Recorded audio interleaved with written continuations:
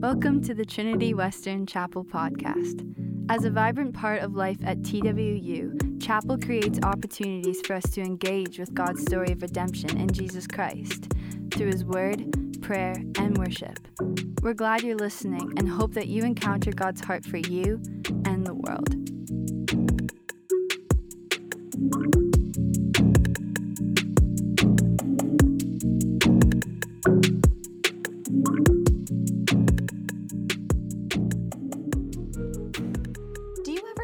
Reminders. I've learned that over the last several years, my brain is unreliable, like to remember all of the things or even half of the things. And so I have to use calendars and alerts and reminder apps to make sure that if something has to happen at a specific time and day, like I need something to remind me if it's going to happen, right?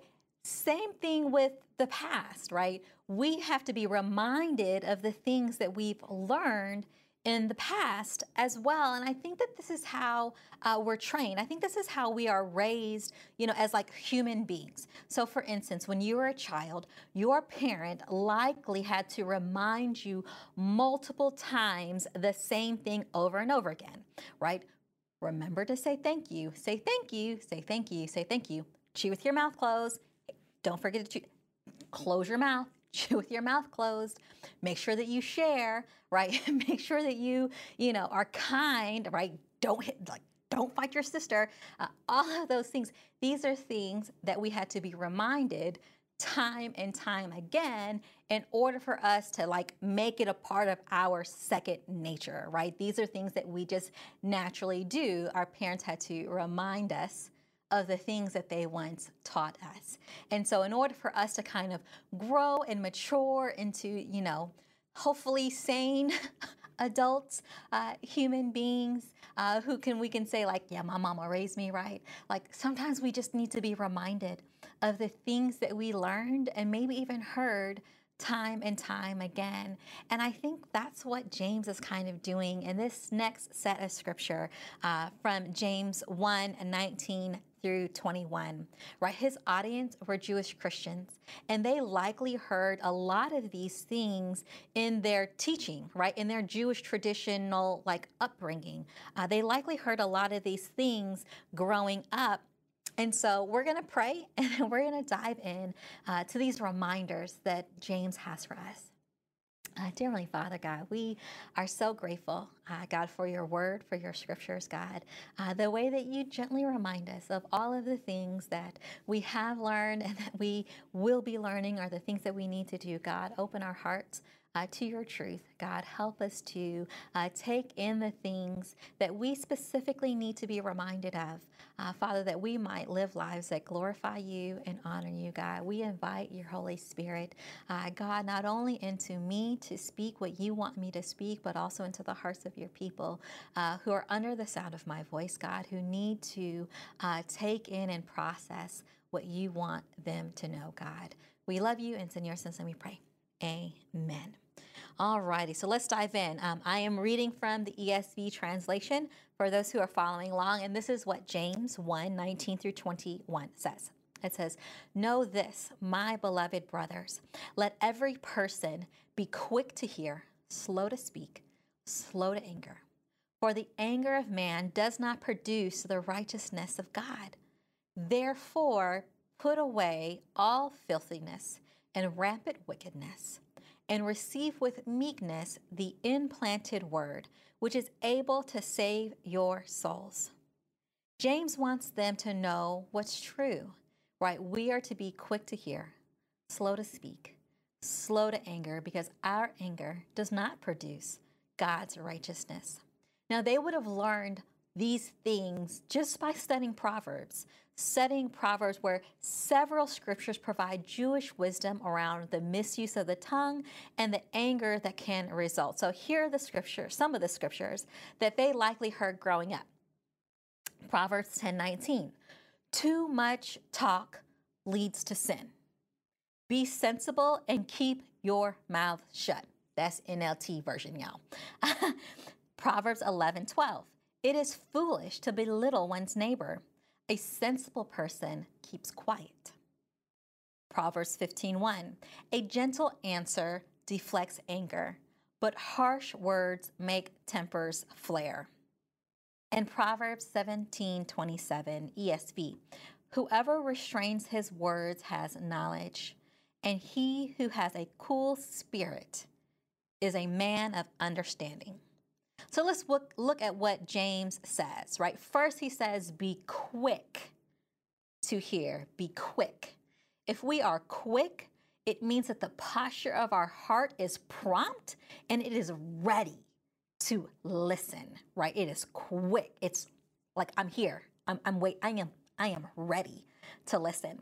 Too often, I have to tell myself, Shala, like, just listen, right? Because my default mode is to like prepare my defense. I'm taking notes. I'm crafting my argument. I got my rebuttals lined up. And so with that being said, like, I am not ready. My heart is not ready to hear. My heart is ready to speak.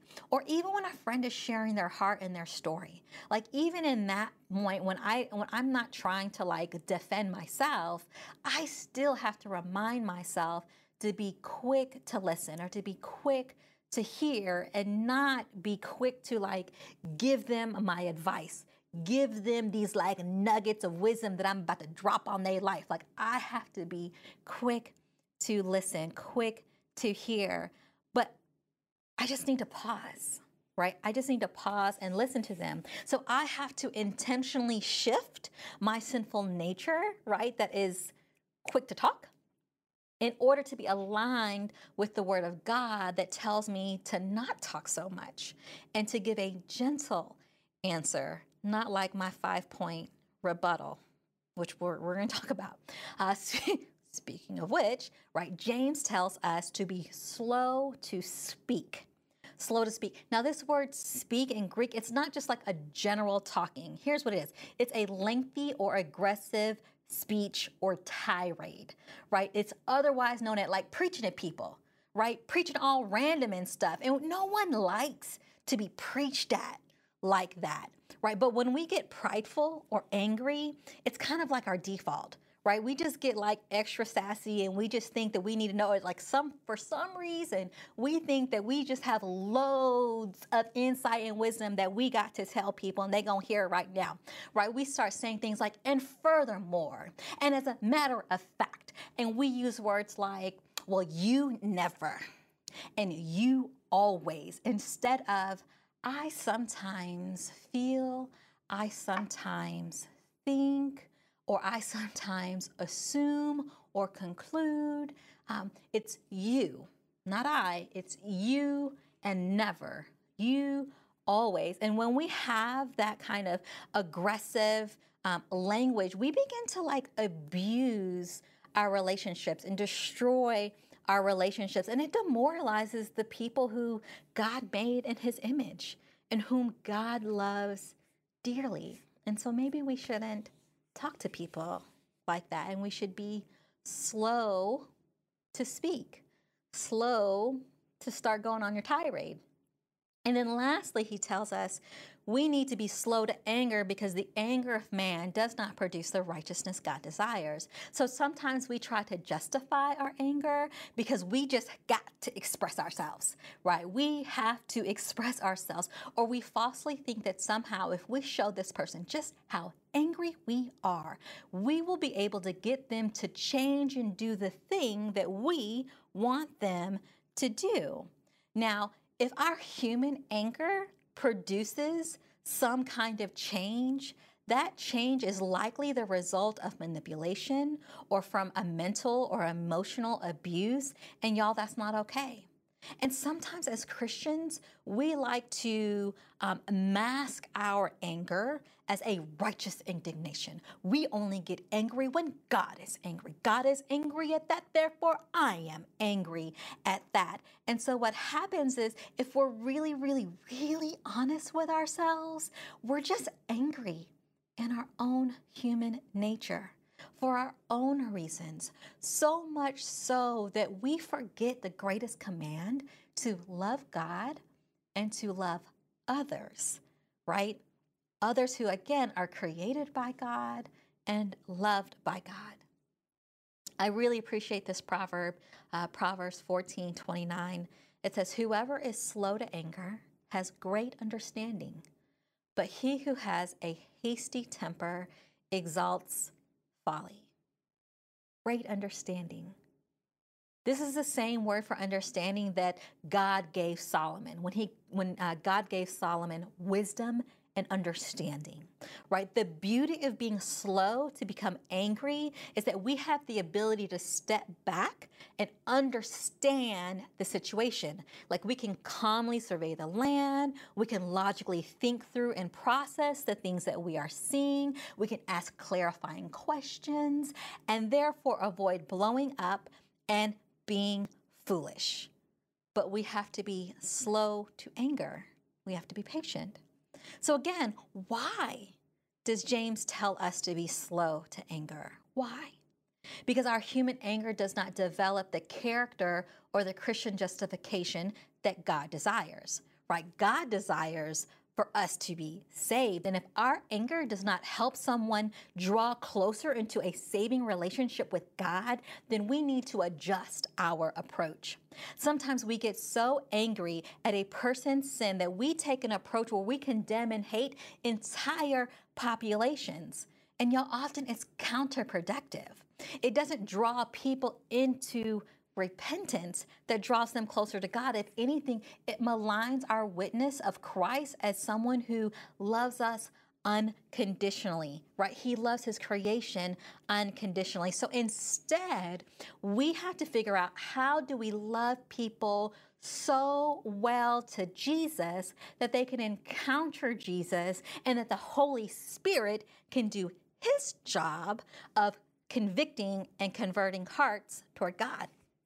You know, one of the best and most humbling pieces of advice that I have received over the years was from a discipler who, as I was unloading all of, my marital issues, she was like, "Shala, you are not your husband's Holy Spirit." I'm like, "What? Which, are you sure?" Because I feel like me and the Holy Spirit look a lot alike. Like we like this. Me and the Holy Spirit are here. Are you sure that I am not my husband's Holy Spirit? And that convicted me. And so every time I am in a place where I am trying to change someone, change something that I think it is my job to change, I have to sit back and "Shala, you are not their Holy Spirit.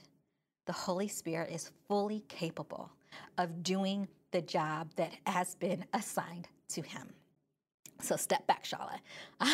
Reminder 2, peel off sin. James 1:21 says, "Therefore put away all filthiness and rampant wickedness, and receive with meekness the implanted word which is able to save your souls." So he reminds us to put away or to peel off sin. Right? This also reminds me of Hebrews 12:1 that says, "Therefore, since we are surrounded by so great a cloud of witness, let us also lay aside every weight and sin which clings so closely, and let us run with endurance the race that is set before us." Right? We have to be intentional about laying aside sin. Right? Just like taking off dirty or muddy clothes that cling so closely. But we can't lay it aside or take it off if we are not aware of our own sin. So to be aware of our sin, it means, again, that we have to be in the Word of God, and we have to have people in our lives who are going to disciple us to Jesus. I know for me, as a college student, this was clutch. Or it was clutch for me to have women who were in my life who were more mature than me, whether it's by a couple years older or 10 to 12 years older, who could speak into my life. And so you want to make sure that these are people who are also in their word, who also have spiritual discernment to be able to see what's happening in you, and the conviction and your trust to be able to call out in love what they see, with the goal of you repenting and laying it aside, not them just airing their anger and their frustration, right? It reminds me of Mulan. So spoiler alert, small spoiler alert. Because she was hiding the fact that she was a woman, right, in this all male battalion, she had to figure out like how not to like bathe with them because that's problematic, right? So she would, find something else to do when everybody else was bathing. And so at some point, she just hadn't bathed in a long time. And so her fellow soldiers had to basically be like, dude, you stink. Multiple times.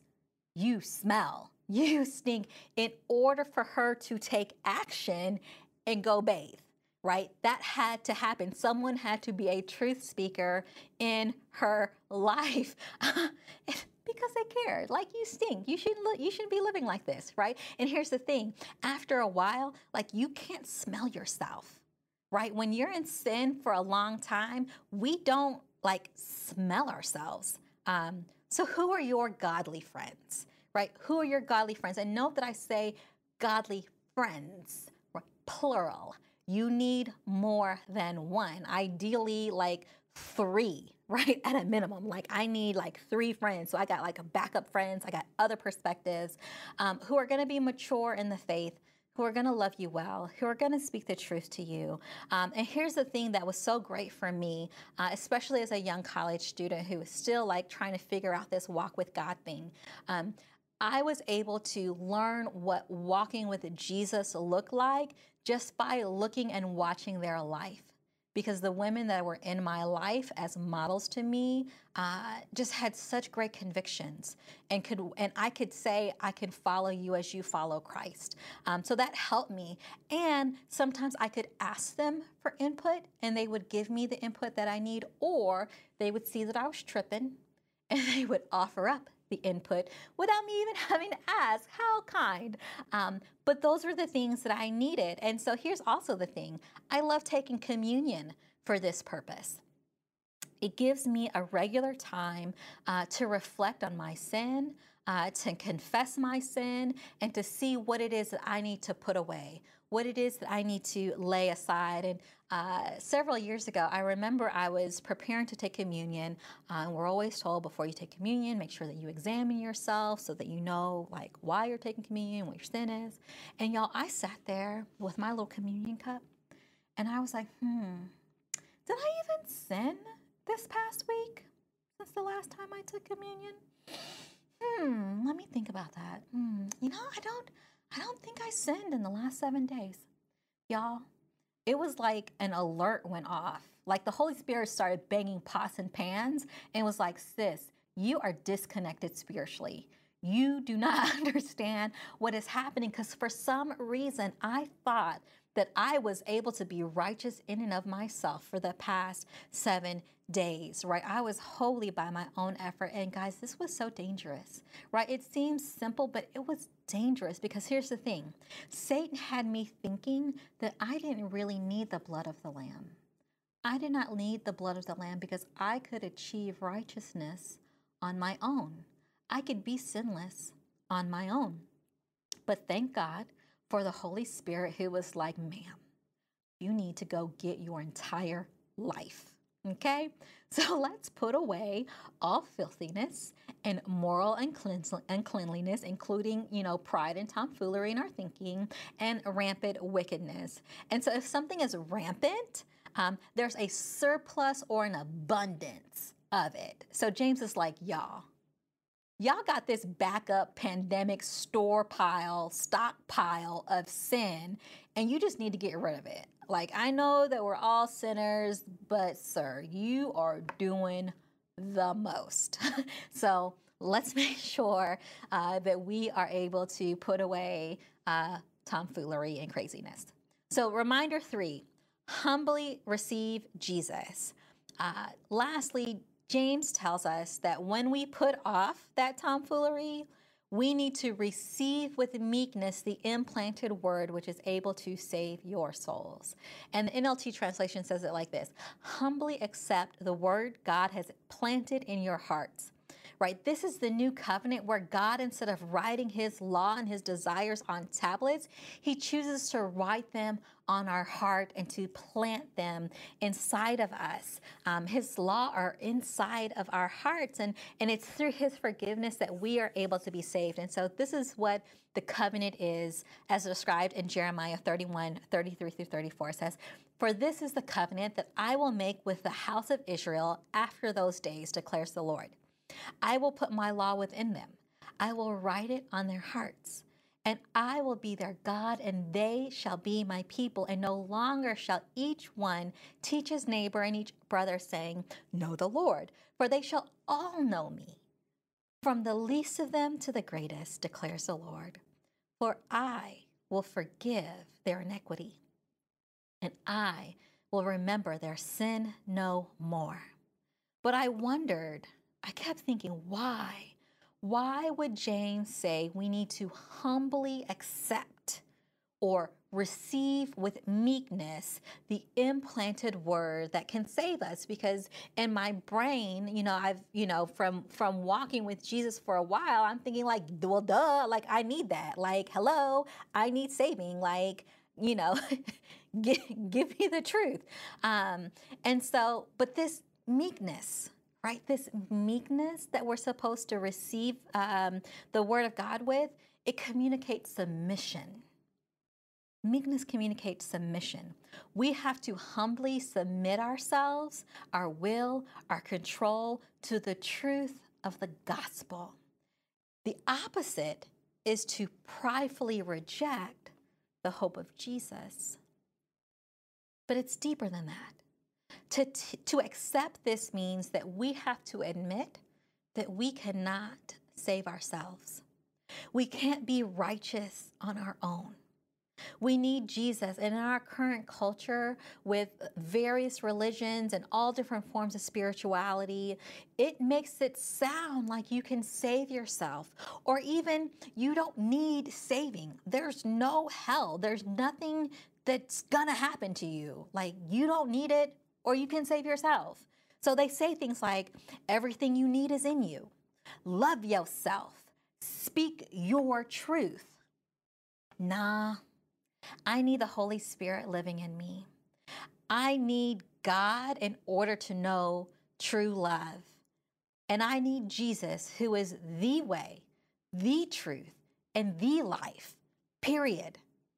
Not everyone can receive that, submit to that, welcome that with humility, because it means that they have to realize that they are not self-sufficient.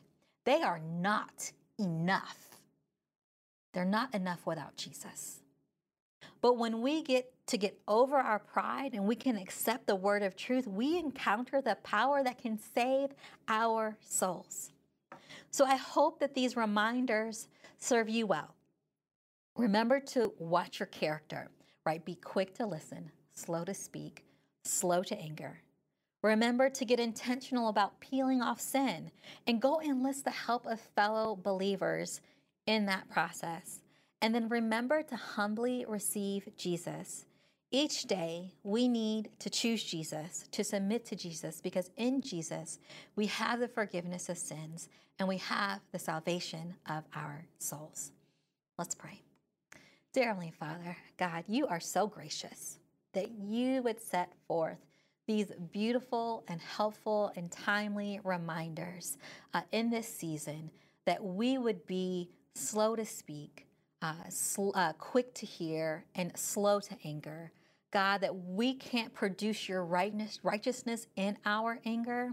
Father, that we have to humbly receive Jesus. God, we thank you so much for all of the things that you are doing, God, all of the ways that you are going to transform our lives. Father, help us to walk close to you, God. Help us to know that we need you. Father, and if there's anyone who is in a place where they have been self-sufficient, Father, I pray that in this moment, God, that they toss it all over to you, that they submit to you, that they submit to Jesus, and they understand that they need you, God, and that they are willing to repent. They are willing to peel off all of the sin that entangles and to choose you, to make Jesus the Lord and Savior of their lives, God, that they offer it all up to them. God, we thank you. God, we thank you for your mercy and your grace and the ability to just be here in this presence, in this time, God, to hear from you, God, to feel your love. God, we thank you. God, we pray blessings over 2021, God, that we can move forward with confidence and strength in you and in what you will do. It's in Jesus' name we pray. Amen. All right, guys. Have a great one. Bye. Thanks for listening. We hope to worship together with you soon at our next broadcast online at livechapel.twu.ca every Monday, Wednesday, and Friday at 11 a.m. You can also stay connected with us by following at TWU Chapel and at TWU Student Ministries. Much love.